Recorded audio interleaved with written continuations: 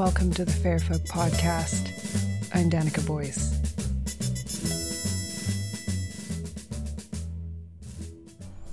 Today's episode is of a special and slightly different flavor than episodes that have come before. This episode is dedicated to the summer solstice. The summer solstice is a time of illumination, of great vision, and of intense light and focus. It's a beautiful time to reflect. It's a time to feel the generous light of the sun, which never turns away from you. I was working on the second episode in the Wells and Springs series, but I felt that it was pertinent to share this episode with you in the meantime. So thank you for your patience, and I hope you enjoy this one and it gives you a lot of food for thought.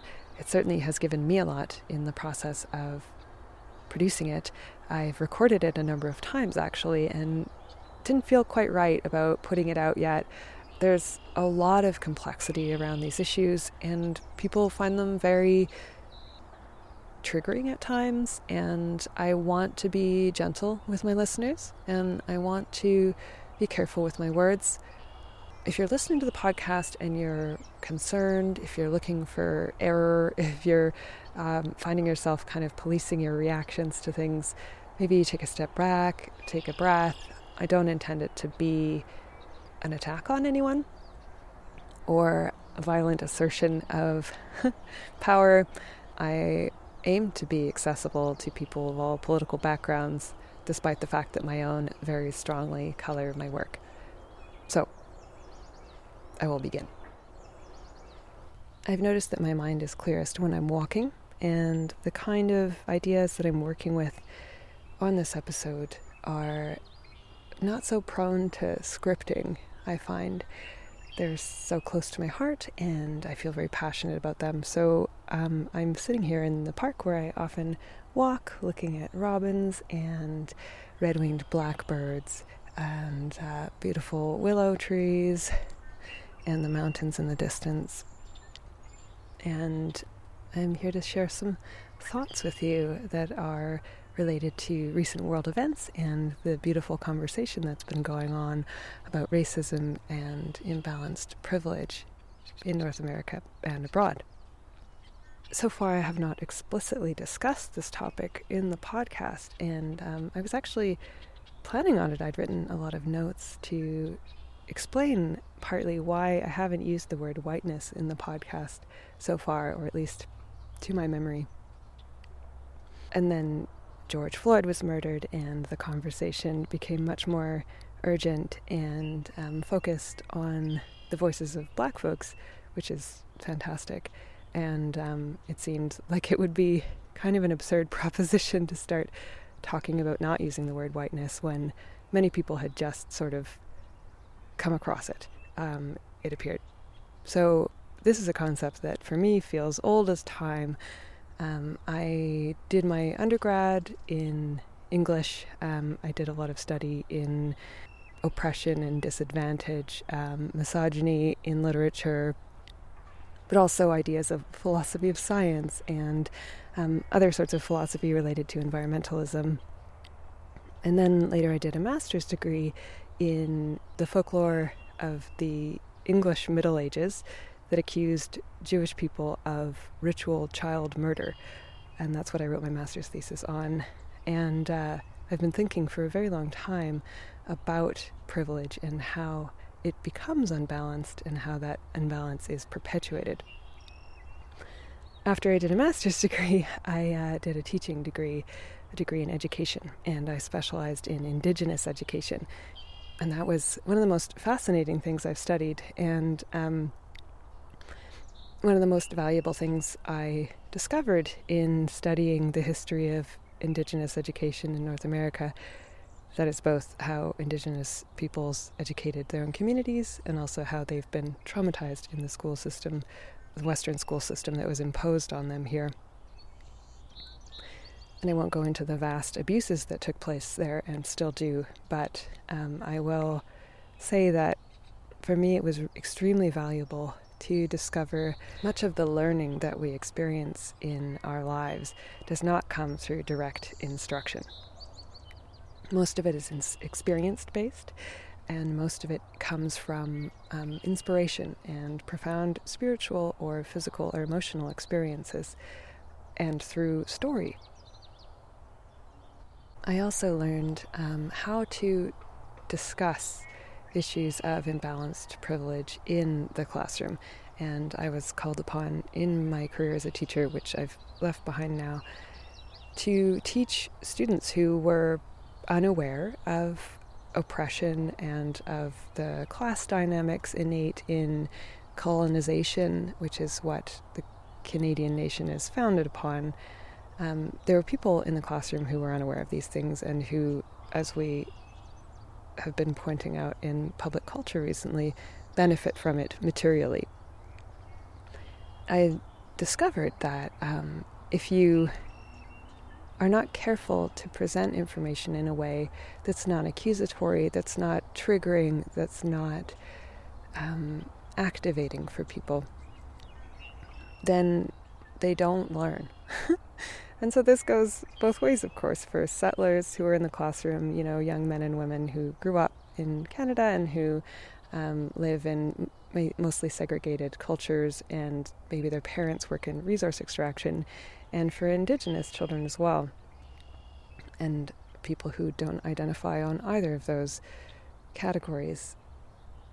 The classroom, so I actually don't really support the classroom learning in general, but I learned that in order for us to understand things and to benefit from them and to heal, because I think learning is very closely related to healing, we need to feel incredibly safe and supported and not triggered.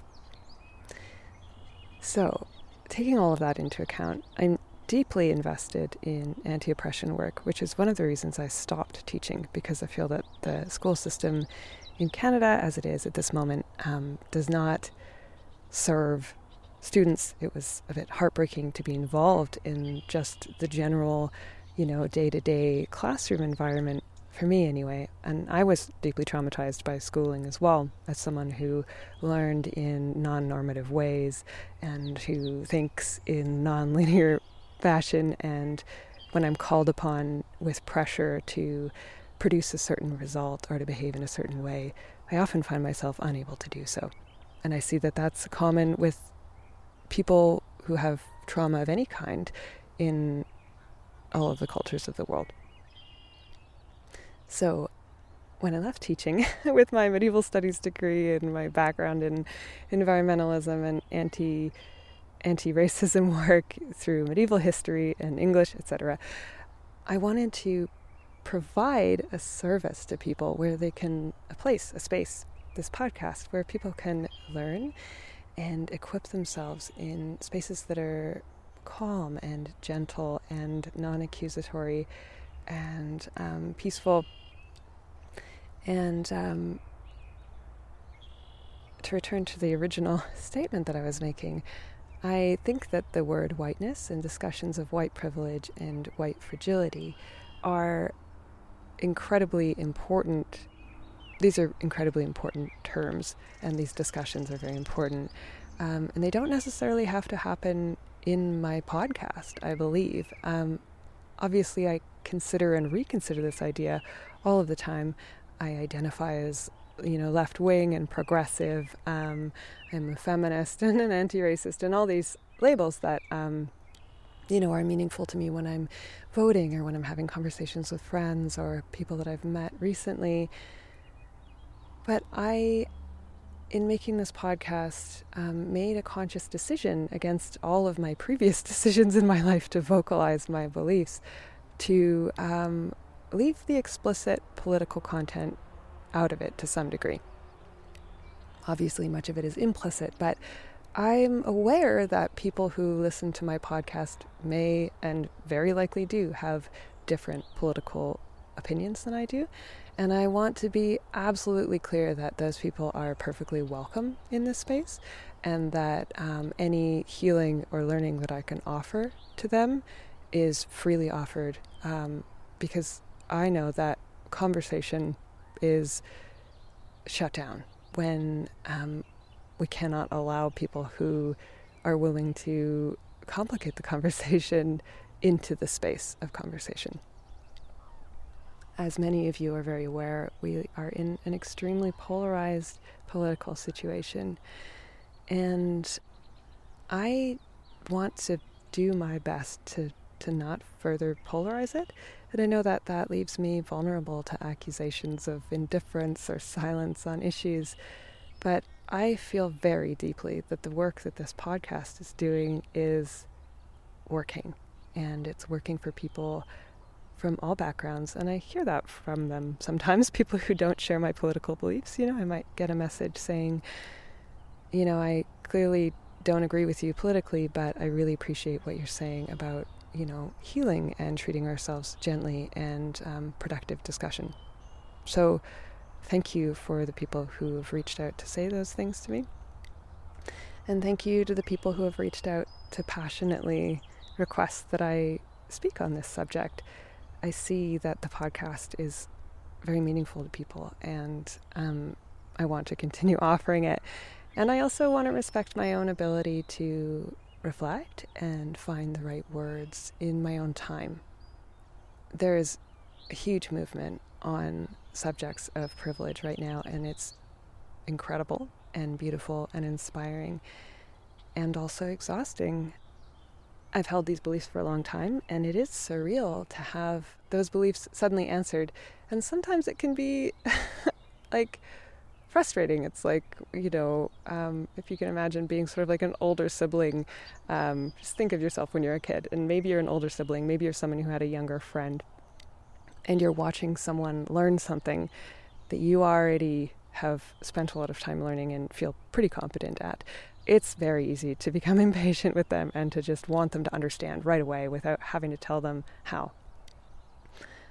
So that's part of the feelings that I've been having too. Sometimes it's like, it's hard to witness other people suffering and going through experiences of sort of contraction emotionally and intellectually so that they can grow.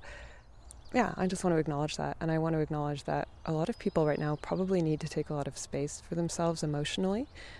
We've just been under lockdown for 3 months, and now there's a revolution going on. Everybody processes things in different ways, and especially people who have more sensitive nervous systems at this time may find that they need to take a great deal of time for themselves, and they may not feel like it's the time for them to speak.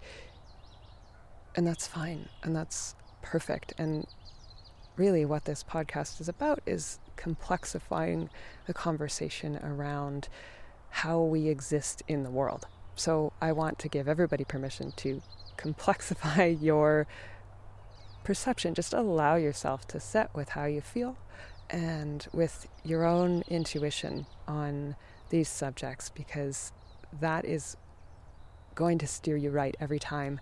And there is enough noise in the world at any time to drown it out. So another topic I'd like to discuss today that is of huge importance to the work that I do is the concept of empire. My podcast, whether you have noticed this or not, is designed to dismantle concepts of empire that we see around us and that we have internalized in our experience of the world, the divine, and time. Empire exists in the last, 2,000 or 3,000 years in the shape of the Roman Empire, and most obviously in the context of pagan history in Christianity. And prior to these larger empires in Europe, in general, most people lived in smaller villages and some in larger centers. But the experience of reality was shaped by your local context, by creativity, by connection to the land, and respectful, or not respectful, but interactions with neighboring communities. And sometimes people traveled as well. We're finding that people traveled and migrated in this pre-Christian period a lot more than we previously thought. So paganism, in some ways, is actually defined by its flexibility and its diversity. And one of the things that has happened since the Roman Empire took hold and the Christian Empire has been taken hold and spread all over the world is that subtlety and diversity are often flattened in service of this meta-narrative served by empire. So an overarching story about how meaning is made. And one of the biggest tools for keeping empire in power and reinforcing that power is binaristic thinking. That is, thinking about two things or deciding that two features in the world or forces are in opposition. And common examples of those would be gender, male and female. Another example is light and dark. A really big example that came into being through Christianity especially was this concept of good and evil. That one has had a huge impact on how we think, and it is a recent construct, really, in the expanse of time. Good and evil is one of the linchpins of Christian thinking, and personally I reject it. But I also reject these other binaristic ways of thinking. Another one that we see a lot of lately is black and white. I mean that in terms of race. Race is also a cultural construct. There's nothing scientifically true about the idea that there are these groups of people that have uniform characteristics and that it determines their value or anything particularly meaningful about them, except for the color of their skin or maybe the shape of their nose. I do not find this a particularly meaningful concept. I understand that it's real in the world, in that it's a political reality. But just to continue on this idea of binaristic thinking, dualism, opposites. When you have these opposites, you may have noticed in our culture and in the world that, and this may be the force of empire that's intending to do this, and maybe that's why they choose to simplify things into these opposite categories, is because one thing becomes prioritized over the other. And let's say the thing that's preferred then begins to define the other thing that's considered its opposite as, deeply bad and evil. And this is totally not reality. This is not actually how things are, and it's not how people always thought. I know it's very easy to naturalize these concepts to say, men have always dominated women, and white folks have always been warlike, and etc., etc., etc. Pink and blue being associated with boys and girls is a terrible example, but in the Victorian era, not that long ago at all, boys were connected to the color pink. And so empire, that is a force that tries to homogenize large populations under its power, relies on these narratives of opposition and of light and dark, good and bad, etc., in order to reinforce its own power, because the story of empire is, if you're not with us, you're against us. And you may notice in your life where this narrative comes out. We've all internalized the power structures and hierarchies of empire, and they are harmful to all of us. What my podcast intends to do is to heal these displacements.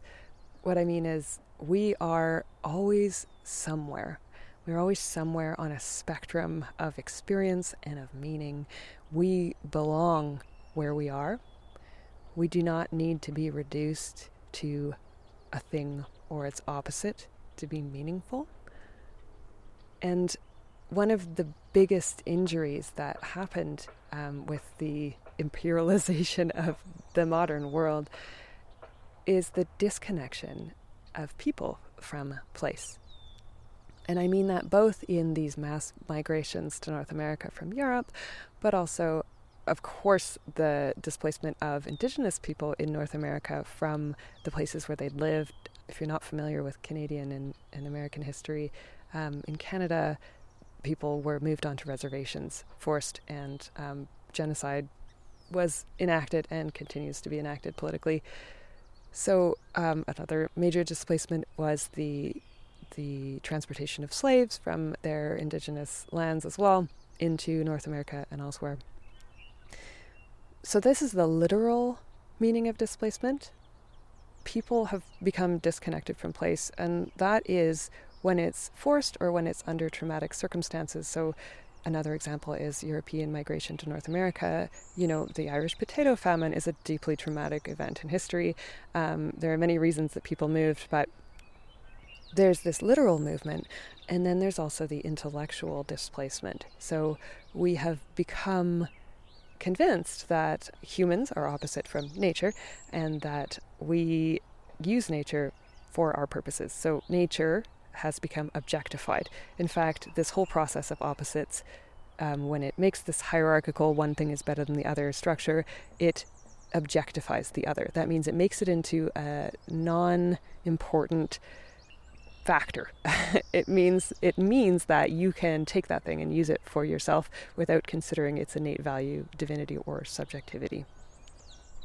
So humans, this is partly due to the scientific revolution, but also previous to that, again, this Christian worldview of having dominion over the earth. If you've read the Bible, you'll notice that there are actually very few references to the innate value or experience of animals, plants, stones, other things that the animistic worldview, which is what pagan cultures had and still do have, indigenous cultures all over the world. Animism believes in the innate life and ethical standing and subjectivity of the non-human. I'd like to add another factor that's really interesting is that the animistic worldview, of course, then would extend the same dignity to humans who we don't necessarily identify with because of these constructs of race and different ethnicity. Under this displacement of empire, this hierarchical, binaristic structure of dislocation and opposition, the world has become disenchanted. This is an expression that I find really powerful to think about.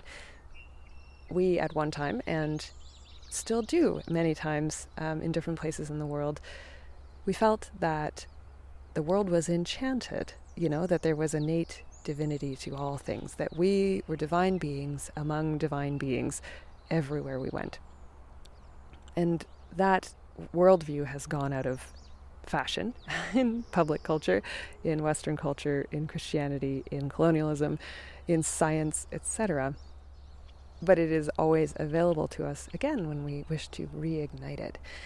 So part of the project of this podcast is to re-enchant the world and to re-enchant history as well. History, of course, has been hijacked by the desires of empire to serve its meta-narrative, as we say. I'm using a lot of lingo in this podcast, so bear with me if there's something that rings sort of, I don't know, I don't much like using a lot of the terminology that I've learned in my academic background, not because I think it's wrong, but because I think it's not as relatable as other ways of discussing things that can be more inclusive and resonant for folks who don't have a background in higher education or socio-political theory, etc. So forgive me while I go into those terms for the purposes of this episode. And if you have questions, I absolutely welcome them. But to continue, the world can be re-enchanted at any moment, and the past can be re-enchanted at any moment. We hear so many stories about how, war is inevitable, that it's the definition of humankind, that cultures just naturally dominate one another. There's the whole Lord of the Flies novel, this view of the world that domination is innate to human psychology. It's not true. Human psychology is incredibly diverse, and the opportunity for various experiences and interpretations always exists. You are a super free, super beautiful, super divine being that has access to incredible creativity and incredible hope and incredible flexibility of mind and spirit. And I really want you to feel empowered to make decisions about how you interpret the past specifically. In my worldview, the past is love. It's the accumulation, it's the culmination of all of the effort and joy that's come before, and the suffering that has also caused people to grow, and it provides, the compost for the fertility of the future. The past is all around us. It has never gone anywhere. It is living in, the dandelion I see in front of me, the cottonwood fluff that's floating in the air. The past is the earth. I mean, it's made up of everything that came before. Our ancestors are under the ground, and they are literally fertilizing the plants that we see and the food that we eat. We are not disconnected from it, and it is not remote from us.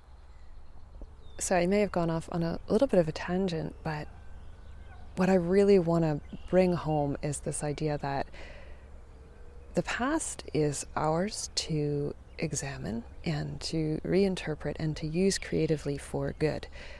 The dominant story in the last couple of thousand years is one of opposition, one of scarcity. There's the idea that if I have something, someone else doesn't have it, or that for me to be resourced, I have to take something from someone else. And the capitalist system really encourages that mindset. It leverages feelings of scarcity and actual scarcity to achieve its ends of perceived abundance. But we can all see that this system is not providing real abundance for people. When we believe in these oppositions, and a very pertinent example right now is the political left and right in public life, in civic life.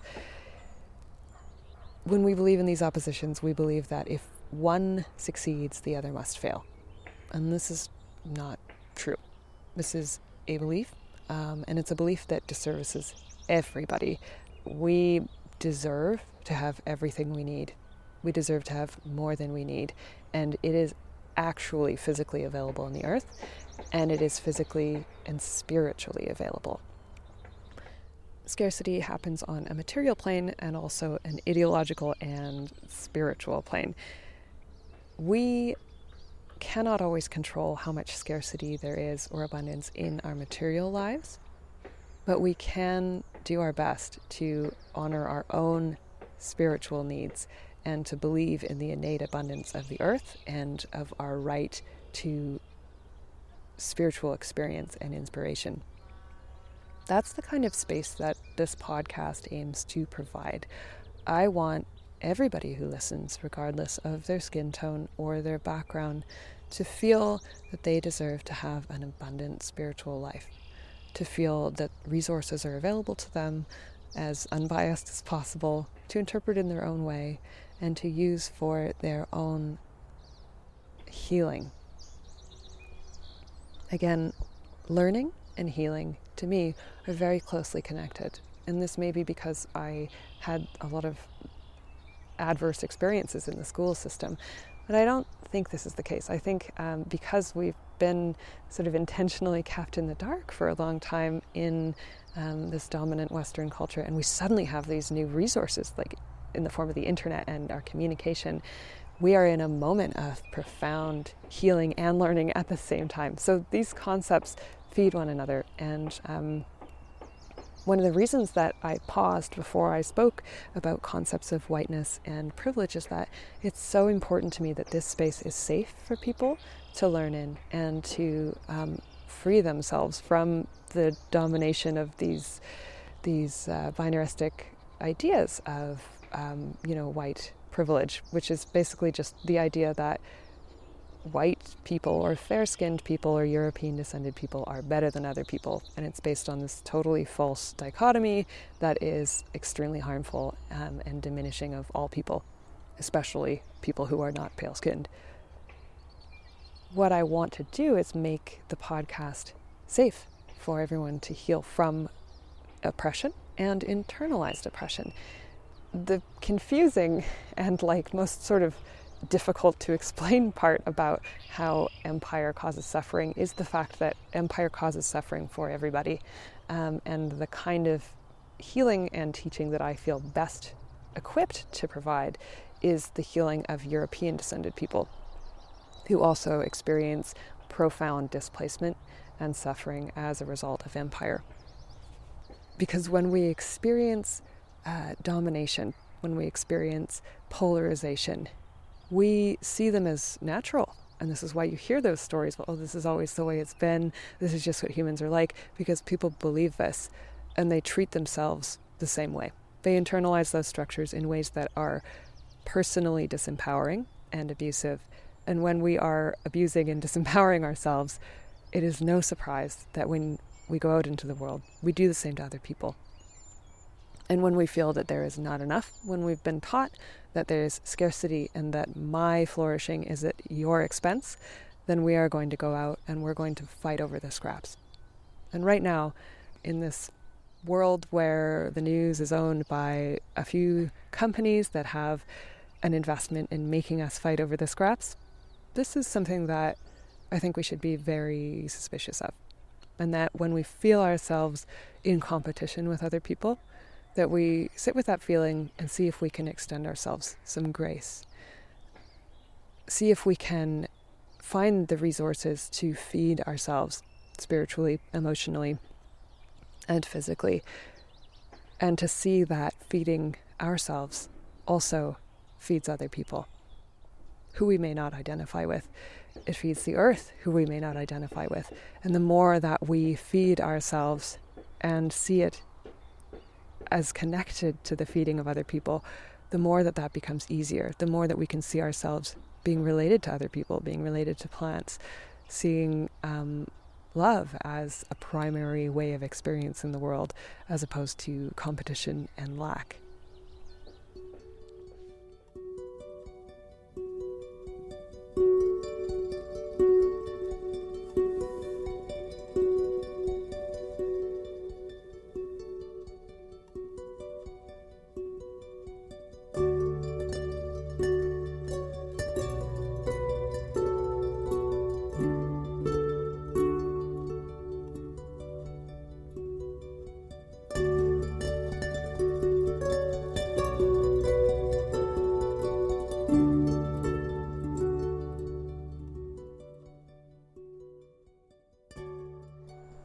I'd like to address the term white fragility.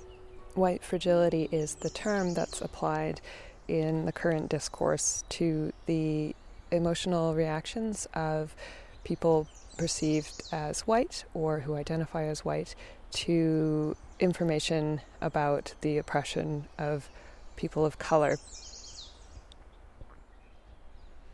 I want to be very clear when I'm discussing this term, white fragility, to let you know that I'm doing so from the perspective of people experiencing this term and these processes as people identified as white folks. So I don't want to compare the experience of white people being informed of historical wrongs to the people who experienced these historical wrongs. I don't want to imply that white folks are suffering more in finding out about these wrongs, but I do want to make it clear that I feel this discussion around white fragility and the process of encountering history that implicates one's ancestors or the culture that one lives in and perhaps thrives in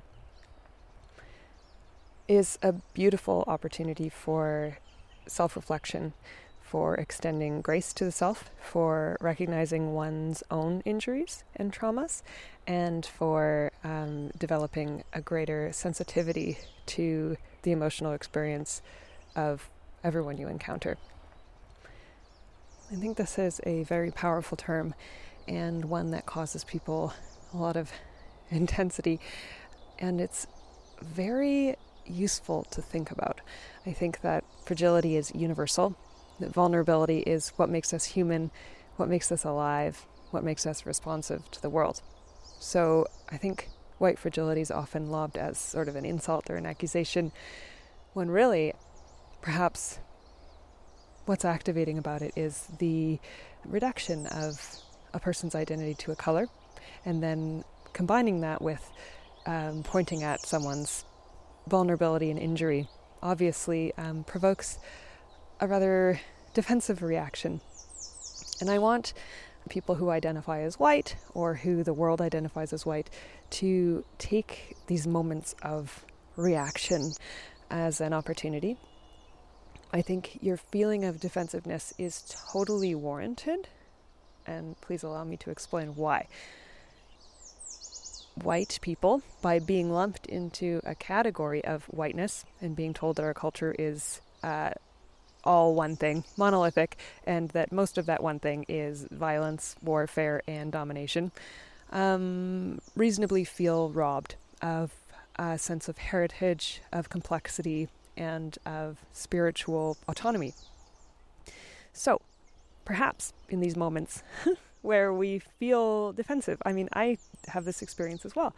I don't think it's unique to me at all. When we have these experiences of defensiveness, let us look at what injury is being pointed at. Let's look at the places where we feel like, hey, I'm hurt too. Let's take that as an opportunity to look at that hurt and to heal it. And I don't mean heal it as in correct our assumptions. I think that correction and healing are two very different things. And right now in sort of the discourse that is going around, they sometimes get confused. Healing is acknowledging where you've been injured, honoring that, accepting its reality, and making space to resource yourself. So some might call this self-parenting.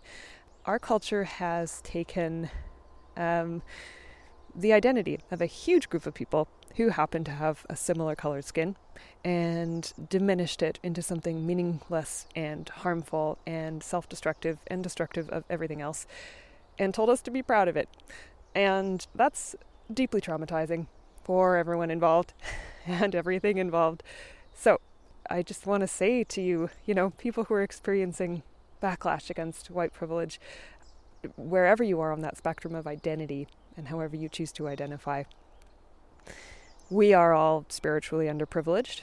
And I think that is part of what flares up in these moments of identification and sometimes finger pointing and sometimes just gentle conversation.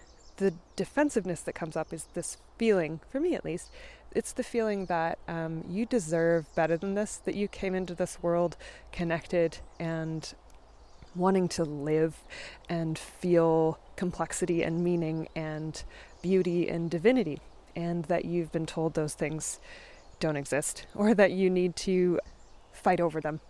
And that's all untrue. What I try to do here is give as much information as I can to people to broaden the definition of what European culture means, because we get so little good information, and there actually is so much good information. And part of that good information comes from you and your embodied experience on the earth, on the ground, and in your aliveness, in your moments touching leaves and listening to birds and meditating and hearing that inner voice that says something that may not conform to the narrative you've been given on any level. There are many levels of narrative being offered to us at any moment, especially in this moment where the news cycle dominates. Please consider that the news cycle may not be the ultimate arbiter of truth, or of urgency, or of even how time operates. I'm seeing a lot of people feeling like they need to act now. I'm receiving messages saying, I need to act now. And I understand the emotion, I think. I understand the emotion behind those compulsions. I also understand time differently than capitalist society in modern North America does. Time is cyclical, it is not linear, and it is accessible from other points in time in non-linear ways. There is knowledge available to you from all times, and the way to access it is often actually to slow down and to step out of action for the moment until you are in a state of grace. That state of grace comes after recognizing our sites of injury and of defensiveness and of scarcity. And when we have acknowledged our injury and resourced ourselves, given ourselves what we truly need, not just, a shopping spree or a hot bath with candles, though that really works for me. When we've truly resourced ourselves emotionally and spiritually, then we are so powerful to act. Then we are in a state of grace. I'm using that term because I heard a quote once, and I'm going to misquote it just because it's only in my memory. Leonard Cohen used to say, the Canadian songwriter, that he would not get out of bed in the morning until he was in a state of grace. And I find that really inspiring. I know not everyone can stay in bed until they're in a state of grace, but they may choose to refrain from overt action, for example, until they are in a state of grace. You get to determine what a state of grace feels like for you, and this is actually a really fun experience, identifying the moments in your life where you feel most alive, where you feel most powerful and safe and grounded and inspired. These are anchors. These are places from which you can act with great power and great certainty and great resonance. And this kind of action resonates through time. So I would love to hear what those spaces look like for you. I would just love to encourage you to look for them in your own life and your own experience. We are very powerful beings, and we are very powerful beings that exist in a society that does not serve our spiritual needs. We must serve our own spiritual needs and assist one another in doing so. One of the ways we can do that is through generous listening to ourselves and to others and to the emotional realities behind the words. It's only when we sit with reality in a sympathetic way, but in an empathetic way, with the intention to understand, that we can move forward with our learning and our healing. I could speak on these subjects for hours, and I have in my personal life, and I may still on the podcast.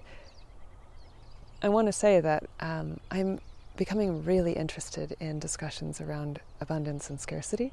I think that scarcity is rather a weapon, and I would like to disarm it in our lives. I would like to do everything I can to make the people that I know and that I touch through this podcast feel resourced in every way possible. I want you to feel free. I want you to feel safe in your bodies and the world. I want you to know the divinity that's in yourself and in the earth and in everyone else that you come into contact with. I want you to feel that you can make choices about how you use the matter of the world and the past in ways that are more nourishing than what has been modeled for you. I want you to know that you can reject the narrative of scarcity and of limitation of resources.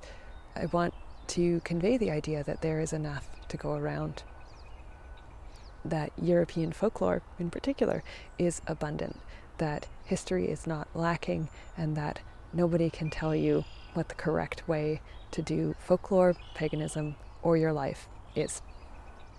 And I want to continue thinking about how we can build more abundance into our communities and our lives and our spiritual experience of the world. I want to say what I usually do at the end of the podcast, which is thank you so much to Sylvia Woods, who provides the theme music for the podcast, which you hear at the opening. And thank you so much to all of you for listening. I really hope that you feel empowered by this podcast and by this episode in particular, and that you feel seen when I speak to you. I hope you take good care of yourself right now. I hope that you can turn to yourself and trust your intuition to tell you what you most need to know about how to respond in these times and how to treat yourself and others. I'm going to leave you with a song sung by Jackie Oates and written by Mike Heron, called Sleepers Awake. I believe it's written originally in German in the 16th century, though I could be wrong.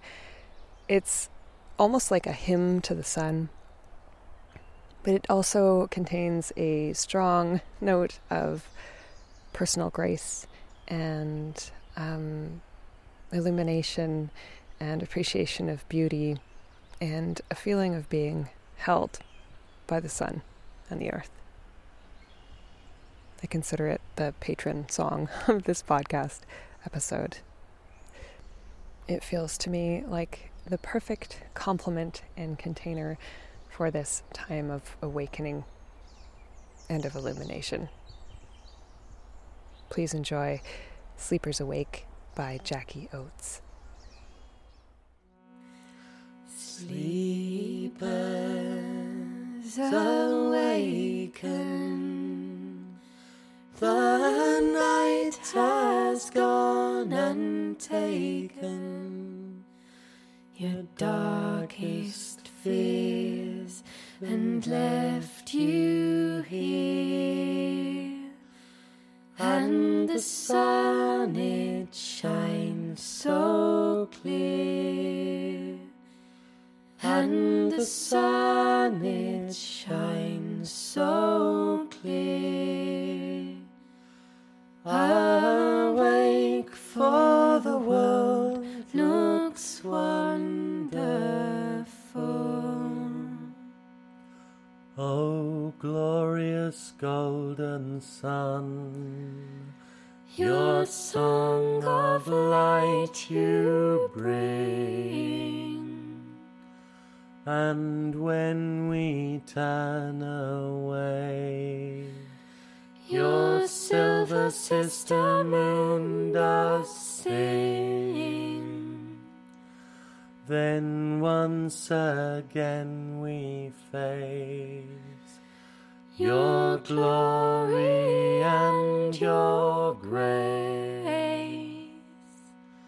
and those whom sleep still takes. Sleepers awaken, the night has gone and taken your darkest fears and left you here, and the sun it shines so clear, and the sun it shines so clear. Awake, for the world looks wonderful. You send your beams to earth, giving flowers their birth, and looking to the sky, they see your diamond eye, livening sap and cell. They love you very well, and answering the first light's ring. Sleepers awaken, the night has gone and taken your darkest fears and left you here, and the sun it shines so clear, and the sun